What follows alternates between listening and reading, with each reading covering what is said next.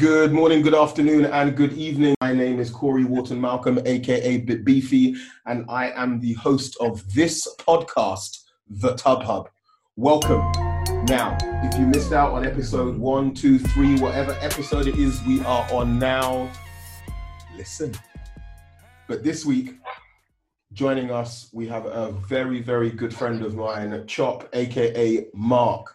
I'm not going to tell you who he is or what he does. I'm going to let him tell you all of that. Chop, are you there? I am here.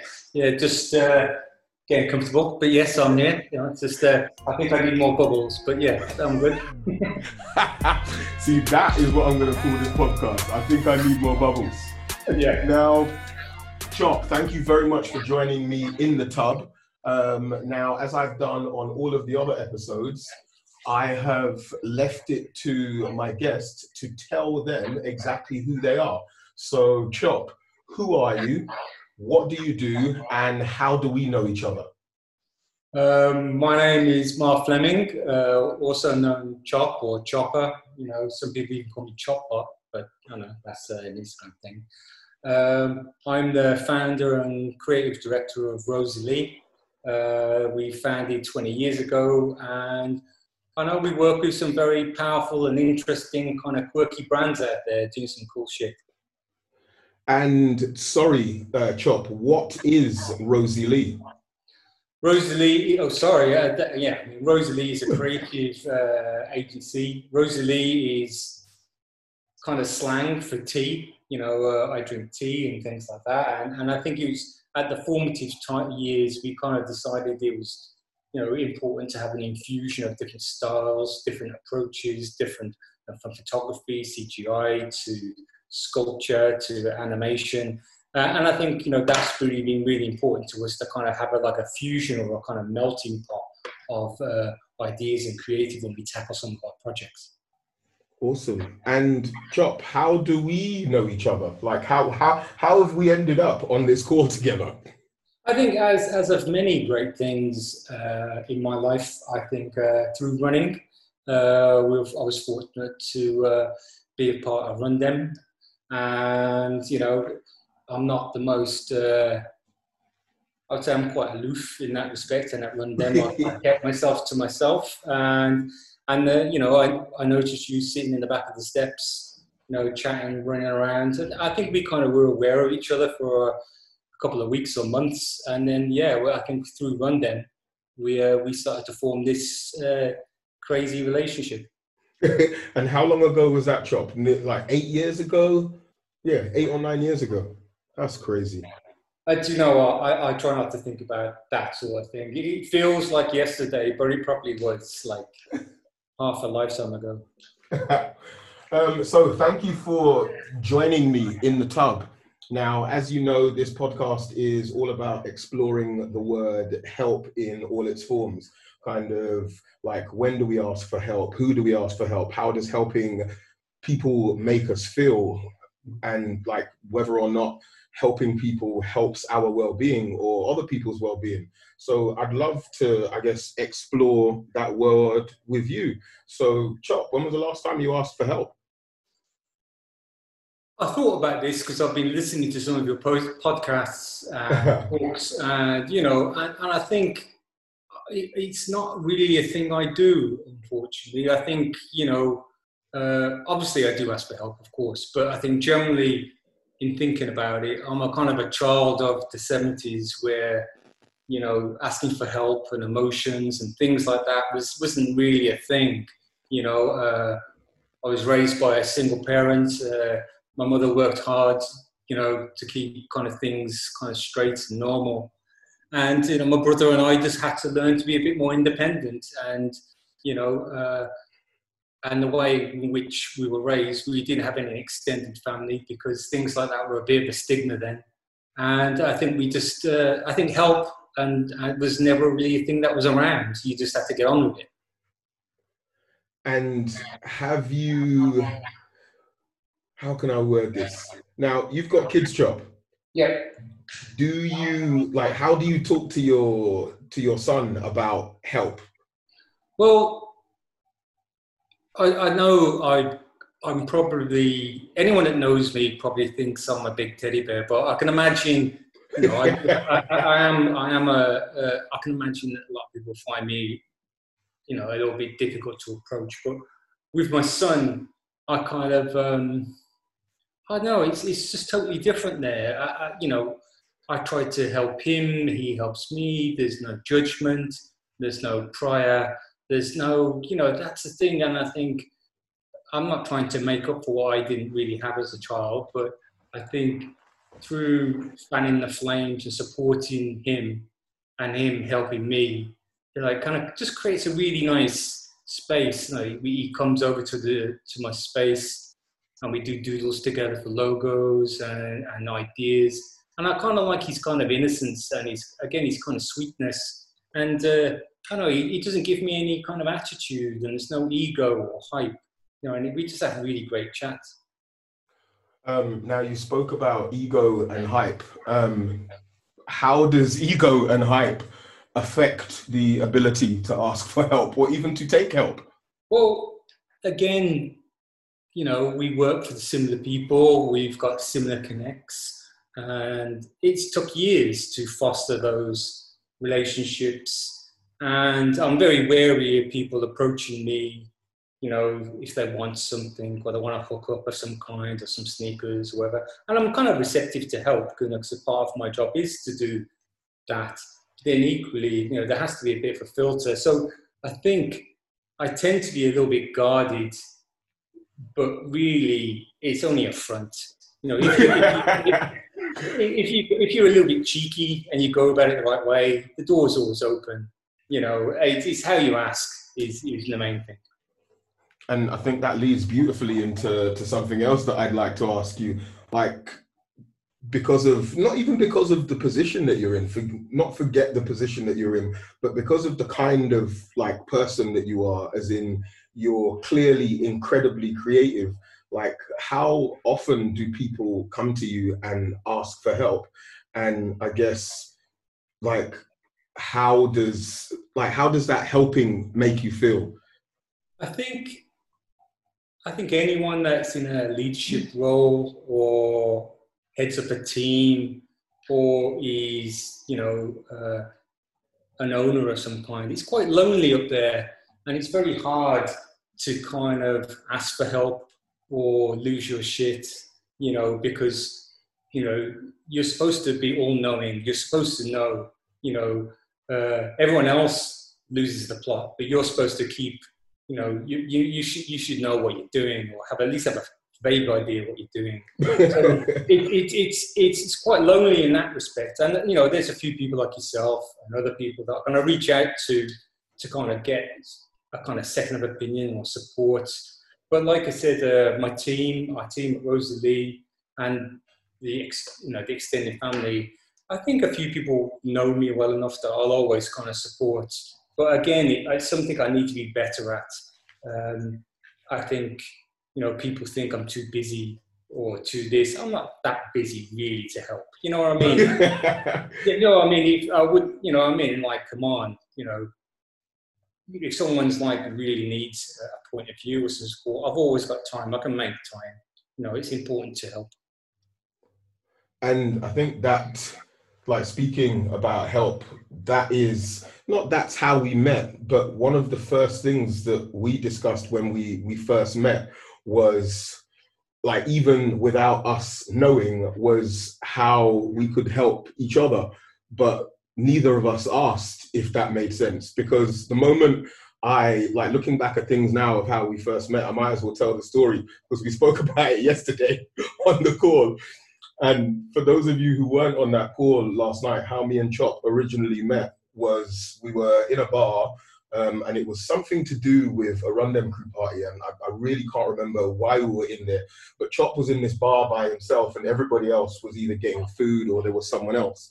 And I was like, you know what, I could deal with some space of my own. So what I'm going to do is I'm going to go and interrupt this man's space. So I literally just walked into the bar. I was like, oh, he looks familiar. I was like, oh, hey, how are you?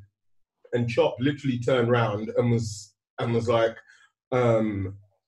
listen, if you're going to say something, it better be interesting, because I have a load of interesting things in my head. And in order to make room for whatever it is that you're going to say to me, I need to get rid of some of that other interesting stuff.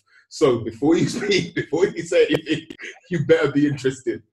Now, I could have done one of two things there. I could have like thought to myself, oh, well, he either really doesn't want to talk to me, so he's like, that's why he's being like that, or he's just not a nice person. And like the first thing I thought of, this like I guess new family that I've been brought into, they don't have not nice people, so there must clearly be something else going on. So I was like, I've got loads of interesting stuff to say. And he was like, have you? And that was the beginning of our friendship. And over the years, I guess that has been the foundation of our friendship, and that is like complete transparency and honesty. And when you go to people for help, it's a lot easier to get help when you are transparent and you are honest. But that requires a certain level of, I guess, exposure, showing people that you are vulnerable, showing people that you do need help, showing people that you aren't necessarily good at this. And then I'm not saying you have to sell yourself, but you then have to literally tell this person, like, well, genuinely, why should I invest my time and my energy into you? Now, some people might be listening to this and thinking to themselves, oh, he's not a nice person. But these are all of the things that most people think, but they won't say that because like society frowns on it from time to time. But I guess our relationship has been a lot easier because of that honesty and transparency, Chop. I think, looking back, I can just imagine that we've talked about this a few times and we're kind of know each other well enough to laugh about it. But looking back, it's slightly embarrassing to have said that, whether I've had a couple of beers or things like that. I can't, again, I don't always recall things like that. I think in my defense, having a learning difference, I found out later, I have dyslexia, and I found out other things. But, it's not as if I'm not well-intentioned. And sometimes it does come out a little bit too direct. And I apologize, and I apologize to anyone who's tried to come to me for help, and I've just given them a little gruff kind of little I wouldn't change anything about you, Chop. Like, I wouldn't change anything. Well, but again, we talk about empathy, and we talk about this, and, yes, it probably was a little hurdle to jump over, to see, like I said, I think over the years I've offered help for people and they've never shown up.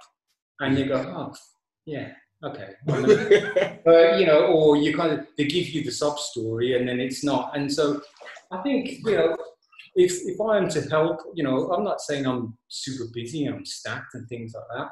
I really want to help, but, there's only so much you can do. And if I build, bring the resources of the company to bear, it has to be something worth it. If I'm going to mobilize a team to support it, I've got to be committed because my team and the other board will challenge me on that. And I've got to be able to go, do you know what? You just seem like a nice guy. Yeah.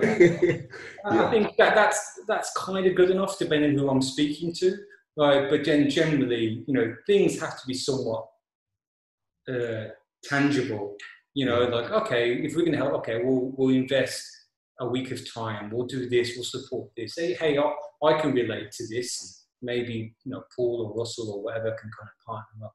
So, yeah, I mean, again, when you recount it, it sounds absolutely diabolical. It doesn't. But I think anyone that kind of knows me, I've had people, mutual friends of ours, kind of say that I shat on them, when in fact, what I wasn't. I was just trying to be robust and challenge them and see if they were watertight, so to speak, and and see, what they're really asking for, because, yeah. And then when you help people, Chop, how does that make you feel? Do you think that like affects your well-being? Does that make you feel all warm and fuzzy? Well, it is gratifying in there is, I thought about this, there's one or two people that have helped me personally and professionally, and I think really fondly of them. you know, and I'll defend them, and I've got their back. And these people probably never remember helping me like that. And, you know, I'm not saying I want to be thought of like that, but it is a really important, you know, you go, do you know what, I want to be that guy, you know. Sorry, that sounds bad. I don't do it for the sake of getting a high five and gratitude, but like, there's some things in life that can't be measured by money or hype or freebies. It's not just a good feeling, you know, when you see some of the guys, you know, start their business or leave their job to do something else, or, I don't know, do whatever, you know, it is, you go, wicked, you know, because I think you talked in your last chat about how perpetual that is, and that reinvigorates me. And it goes, yeah, it kind of puts my trust back into the world, you know, that, you know, when the universe is ready, it will help me too. So you kind of get in what you get out what you get in. Sorry. And like is there anything that you would change from the beginning of your career where you were, I wouldn't say stubborn, but you thought it would be more beneficial or easier to drive forward on either, whether it's a personal project or a business project, and I guess later on down the line you found that either partnership or collaboration or just leaning on someone could have helped with this project? I think we talk about things like this. If you're happy where you are, all the bumps, all the knocks, all the scars are all worth it. You know what I mean? It's like, you know, there are some shady people out there. There are some genuine people out there. And I think, you know, being helped and to help others is really kind of cool. And, you know, there's some people that have believed in me, you know, they've supported me. And, you know, I talk about this quite a lot. My job is pretty, it's almost like walking a tightrope. I tend not to think about things too much, right? Because if I look down, I kind of go, oh shit. But the thing is, I know that my friends and my network have got me. So therefore, you know, I'm happy to jump off a cliff, you know, because I know that my team will essentially build a plane on the way down. You know, it's knowing that your friends. I love that, man. And I know I've ripped that off someone else, but yeah, but it's like a safety blanket. When you have that, you can dare to jump further and higher and do more. You know, it's a bit of a kind of an obligation, really. You know, there are a lot of people out there who don't have what we have, and you know, there are people that can't leave their job to do this because they've got bills to pay and things like that. So, you know, I think where I can facilitate that single parent that needs to do this, help that person with a job placement, or do a thing that maybe you can just give enough breathing room for this individual to kind of navigate this situation, which people have done for me. And yeah, it's important. And do you think that skill set or mindset is something that can be taught, or do you think that someone can rewire or reprogram like a way of thinking or a way of being to a place where they are comfortable with jumping out of a plane, like knowing full well that regardless of what happens, they're not going to hit that deck at full pelt, like something's going to happen? Because that's kind of what most of what it is that we do is built on. It's our ability to jump out of a plane and literally scream, fuck it, on the way down. Yeah. Like thinking to ourselves, is this parachute going to open, or is someone going to swing in on a plane, or like, am I going to hit an eagle just before I hit the floor, which is then going to roll me off into some super Mission Impossible role? I don't know. I think, you know, I think it's part foolishness, part strategy, part braveness, and you know, and then part, you know, what's the worst that can happen? You know, I'm a strong believer in that. You know, you know, what's the worst can happen? You know, it's quite interesting that people kind of hold themselves back. But then, you know, if you've got a solid team and you know how that you can ask for help, I think one of the things that probably, speaking for myself, but I assume quite a lot of men do, they use telepathy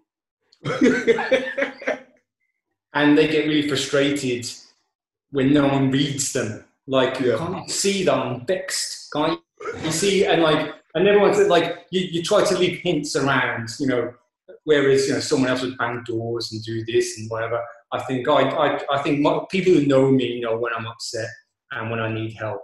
But yeah, generally you have to be Vulcan to work it out. But yeah, and that's to my own detriment. But I think there are people out there that can learn to be risk averse and things like that. Not reckless, not a gambler, but to be, you know, I think that I've never gambled. You know, I take educated risks. I play the game in front of me. I play the man in front of me. I'm not a gambling man. I'm a risk taker. But I think there are some people that just don't.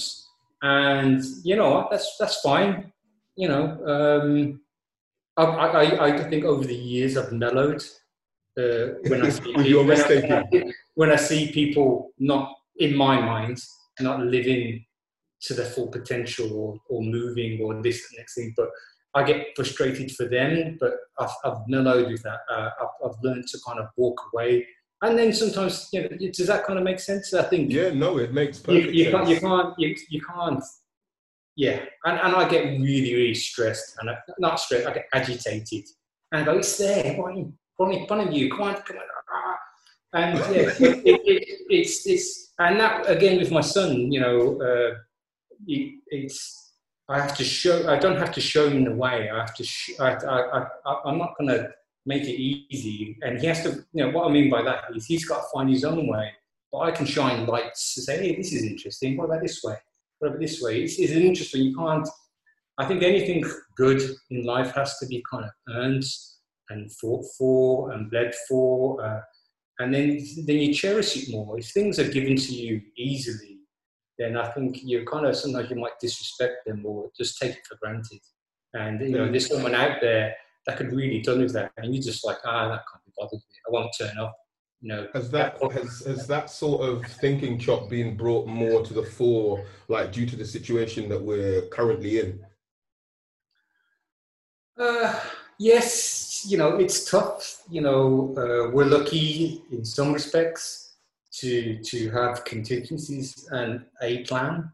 But as you know, plan, you know, doesn't mean anything. You know, as Tyson said, a plan only, you know, until you're smacked in the face, then it all goes sideways. But yeah, I think again, knowing that my family, you know, as long as we're together, it doesn't really matter. And you know, everything else is just excess. You know, and some of the guys at work, we all know like the fundamentals of what makes us happy. And yes, it is to have nice toys and things like that. But yeah, I think we've kind of tried to be always very humble and modest, and tried to be relatively transparent with everyone. And you know, and I think people appreciate that. And then since all of this has been happening, all of this has been going on, Chop, have you discovered a new happy place, whether mentally or physically? I heard a rumor that you've been getting into gardening, and that's been helping you have fun. Well, you know, baths and or baths or isn't really my thing. I think I tend to, you know, I'm too busy. That says I'm too busy. I don't treat myself. I don't help myself enough, you know, to go for, you know, I'll chill out and have a bath. I'll be kind to myself. But what I've been doing a lot recently is you know, getting into the garden a little bit, and it's pretty insane what you see, what a little seed can do, and a little thing, you know, and even weeds. I've really got into weeds at the moment because they're, you know, yeah, you can look at the really nice flowers, but these weeds are tough little fuckers, you know. Yes, they are. You pull them out, pulling them out, and they come out swinging every time. I swear to God, it's like going, yeah, these guys are tough, you know, and I think that selection of pulling them out makes them, you know, and again, it's a metaphor for life, you know, the tougher you sometimes treat these things, the more resilient. And some of those dainty flowers that we have, you know, if a wind comes, they're off. Right, but yeah, I think having time in the garden just to chill and empty my brain without, the phones pinging and things like that. Just empty my. I think it's a little way of being kind to myself. Now, for people joining us from the creative industry, I would like you, if you would like to share like what you did today, as I was blown away by some of the questions that you were asked, your depth of knowledge. Like, what did you do today at around 11 o'clock? Well, I was interviewed by Nikki. She's a recruiter and a D&AD judge. And, I did a post a week ago about mindfulness, and she reached out and said, that was a very nice post and a very kind post. And I'm sorry, Chop, who does she work for, or who does she represent? As many listeners might not know who. Oh, she's a recruiter. I mean, she owns her own recruitment company, but she works for D&AD, which is a kind of a creative kind of platform that award pencils and awards for the best creative, the best advert, illustration, installation, and things like that. I think it's one of the highest accolades within the creative industry, at least from a UK point of view, but I know they are international and they're quite revered. So it was a pretty big deal that she just texted you and said, "Oh, can you do a chat?" Well, I talk about this a lot. You get comfortable, mate. I don't got a dead arm. I'm always surprised that people have heard of us. I'm always surprised that people are interested in what I have to say for our team. And I think we kind of we're quite simple like that. Yes, we work for very high-profile work. Our work is revered. People queue for it. They steal it. The eBay. They kind of, some of the campaigns that we've done for Nike and Beats and things like that, they're like global, and they change and add to popular culture. But to me, it's just a project that I enjoy, and and I enjoy the joy that it brings others. Especially when creative, working with yourself and people like Charlie and Nike, where they use the power of creativity to in the community or to inspire a community. And today I was asked lots of questions about that. How do you start? What do you do? All the tough times and the hard times. So yeah, it was a really fun project. I'm really glad to kind of share some of it and hopefully inspire people to do it. Because if I can do it, anyone can do it. And hopefully kind of maybe give people back when I was young, there was no such thing as a creative industry. It was there, of course, but no one knew that. Now, there's a whole plethora of things that people can do. If anything, the whole world is like creatively biased at the moment.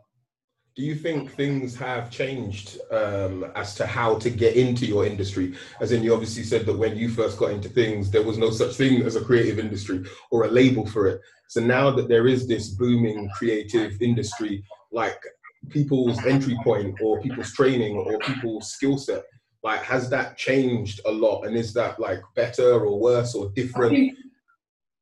I talk about this a lot, and bear with me. Like, just because you've got a computer doesn't make you a designer. But then equally, you don't have to go to college to be a designer.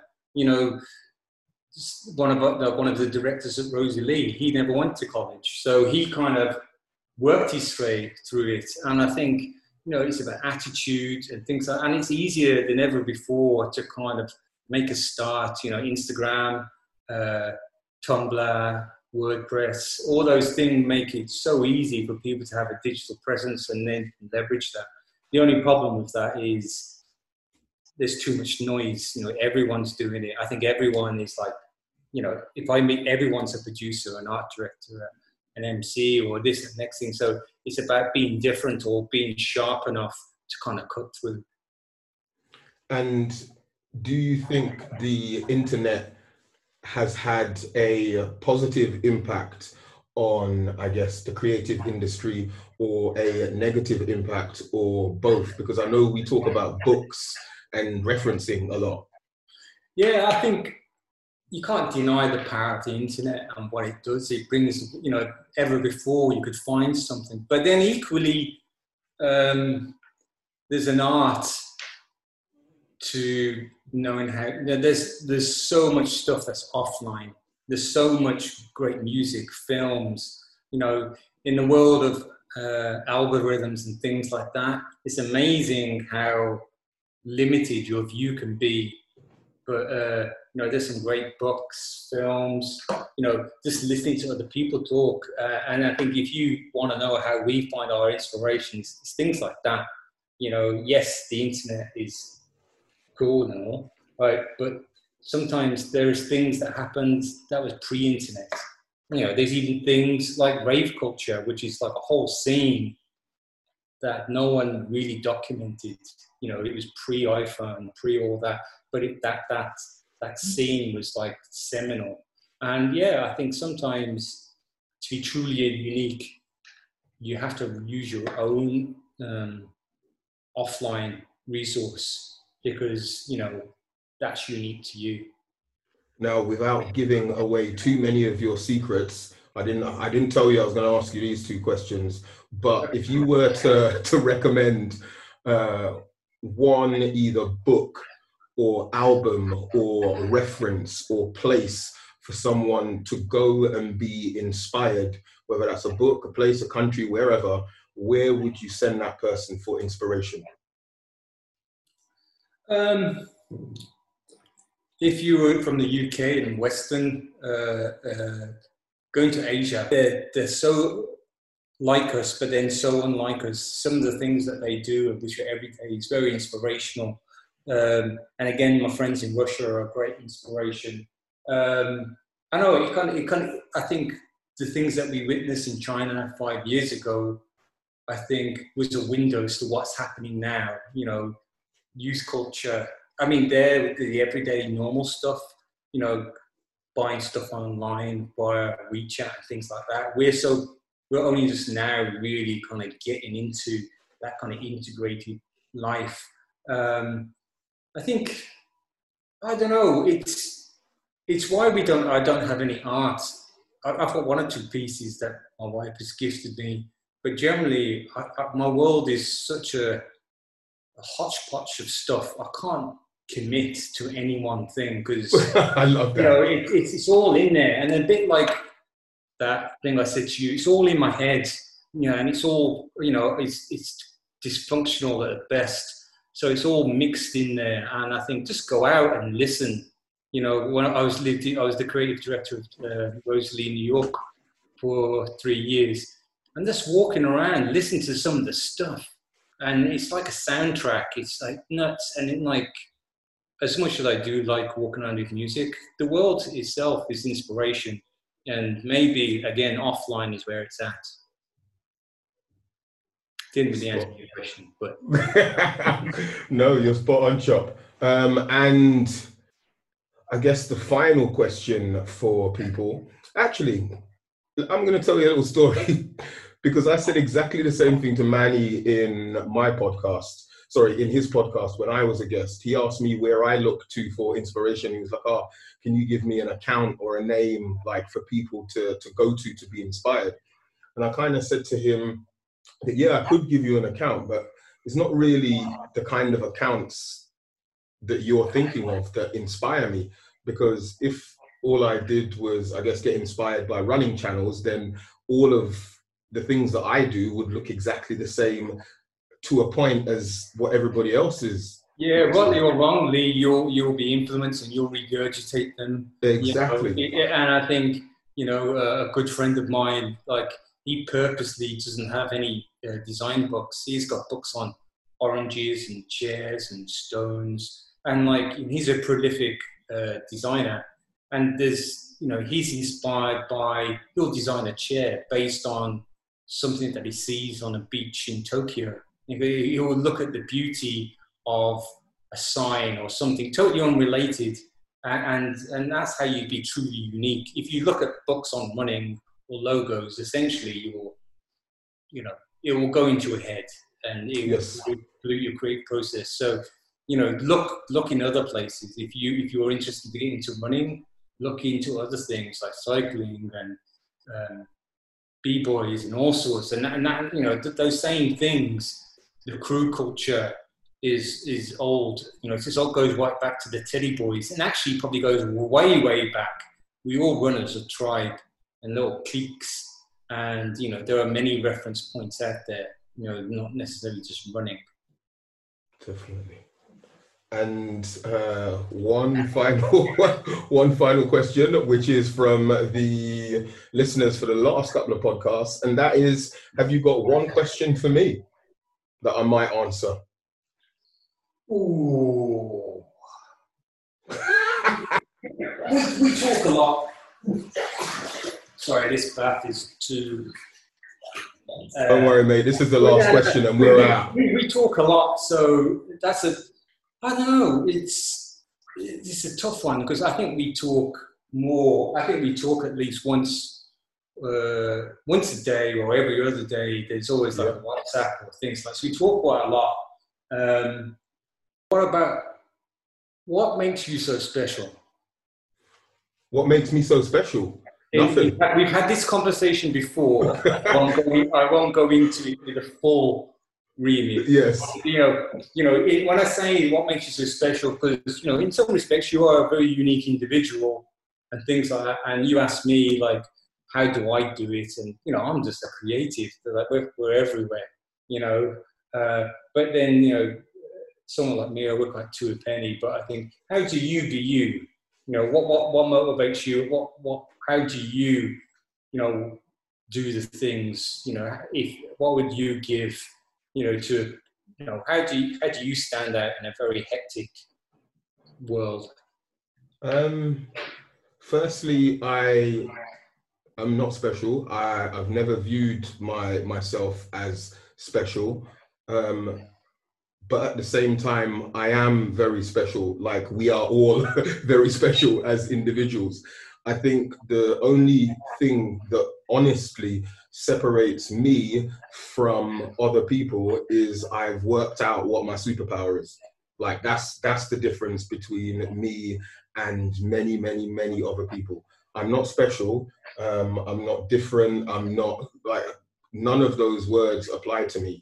What applies to me is I work very hard and I don't give up. I work hard, I don't give up, and I've worked out what my special power is. And I've worked out how to, it's not even I've worked out how to use my special powers. I didn't work it out. It just kind of happened. And how that happened is through being authentic to myself, to my life, to my friends, to my family, to the people around me. It's about being authentic about what your dream is or what your goal is or what your vision is. And in essence, encapsulating and living and breathing like that dream or that vision. So what makes me special is I've worked out what I'm good at and I'm willing to run with that, whether I'm by myself or with a team. And I guess that is what is the difference between myself and maybe somebody else. Like, I spoke about something, we were in Dubai over like Christmas. No, it wasn't even over Christmas. It was in December last year at some point in time. And we were talking about it takes like 3 people to start something. And when I say it takes 3 people to start something, it takes one person to like be the idiot jumping around, and I'm the idiot jumping around. Now it takes one other person to notice that idiot, to wander over, for people to then think, oh look, there's 2 idiots like having a good time, and it's the 3rd person to join you that like turns that thing into a thing that people believe in, because they're like, hold on, if this person's got 2 people following him, then this person can't be half bad. And then one other person comes over and says, oh, what's that thing that you've got going on over there? And that, I guess that's why I do what I do, or that's why I'm able to do what I do, because I have convinced or fooled people into believing that, one, I love my life. Like, I love fun. I love enjoyment. I love making people smile. I love watching people enjoying themselves. Like, someone said to me the other day, like, why do you think you exist? And I was like, wow, that's an incredibly deep question. But to answer your question, I believe that I exist purely to bring, I guess, fun and enjoyment to people, regardless of the vehicle. Because if I look at whether it's my career or my personal life, like, everything has a common thread. Like, everything has a common thread, and that common thread is community and joy. And like, as long as there's community and as long as there's joy, like, I can latch my superpower onto that, and like hopefully people will follow. So to anyone listening, that's the only difference. There's no special sauce. It's just, I get up and I get stuff done, and I I have a think network. I totally agree, because in some respects, yeah, special is the wrong word, but I know many quote unquote special people, really, and if you ask them, they're like, hey, it's only me. They're very humble. They don't understand what the fuss is about. But the one thing they do is they turn up. And there was a time, whether you were a DJ or a designer or whatever, when someone opened the door, they put their foot in and say, hey, I'm coming in. That's the thing, is they turned up, and whatever it was that helped them, the universe or whatever, they stood up and kind of did it. So, it's all within us to do it. I'm not, I've fumbled my way through this, and for many years, I was waiting for someone to turn the light on. Go, what are you doing? And they go, what? I was just waiting to be able to be rumbled, and then suddenly it turned into a career, and then it turned into a company, and then it turned into, international and global accounts, and I'm just still waiting for someone to walk in and go, what are you doing over there? Yeah, what are you doing? But yeah, I think I think the humility to not really big yourself up too much, and and if you do it like that, then you're a better inspiration, because you show that you're in not being that elevated. People can easily relate to you. I have many conversations about athletes and things like that, and they're almost unrelatable in that, because they're superhuman. And the greatest inspiration I have is like people like you and Hector and Charlie and some of the other people, and John and Jasper, because they're the guys next door, the guy around the corner. It's really relatable to me. And if he can do it, I can do it. The Beckhams and the Cristianos of the world, they're almost Martians. I can't relate to them. But that's the thing, and that's the power. If you keep it real, then people can really quantify it and hopefully apply it to their own lives. And that is the soundbite that we are going to close on, Chop. Actually, is there anything you'd like to add, Chop? Where can people find out about you? Well, firstly, I'd like to apologise for all those people that have caught me at the end of 3 coffees or 4 beers. I kind of turned around and said something, quick or disruptive or trying to be funny. And so a deep apology to everyone and anyone, it was never meant to be. It was meant to be motivational, inspirational, quizzical. So apology to everyone there. Well, I'm easily found, Rosalie, T, check us out, we're online, we're everywhere in that respect. But yeah, hit me up, but be interesting.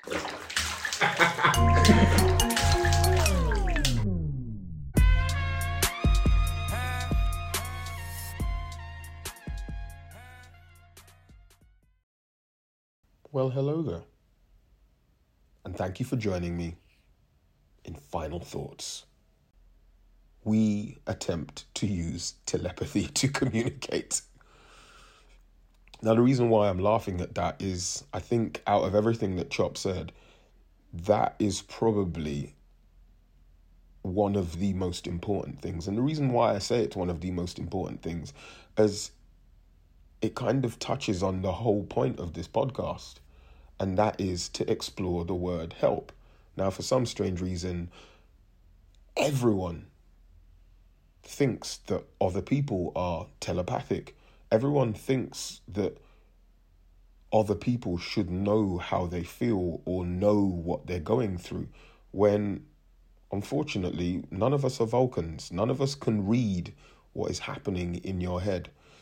So if we want to talk about not having support, or we want to talk about people not helping us, unless you ask for help, unless you tell someone that you're going through something, unless you tell someone that you have a problem or you have an issue, no one knows.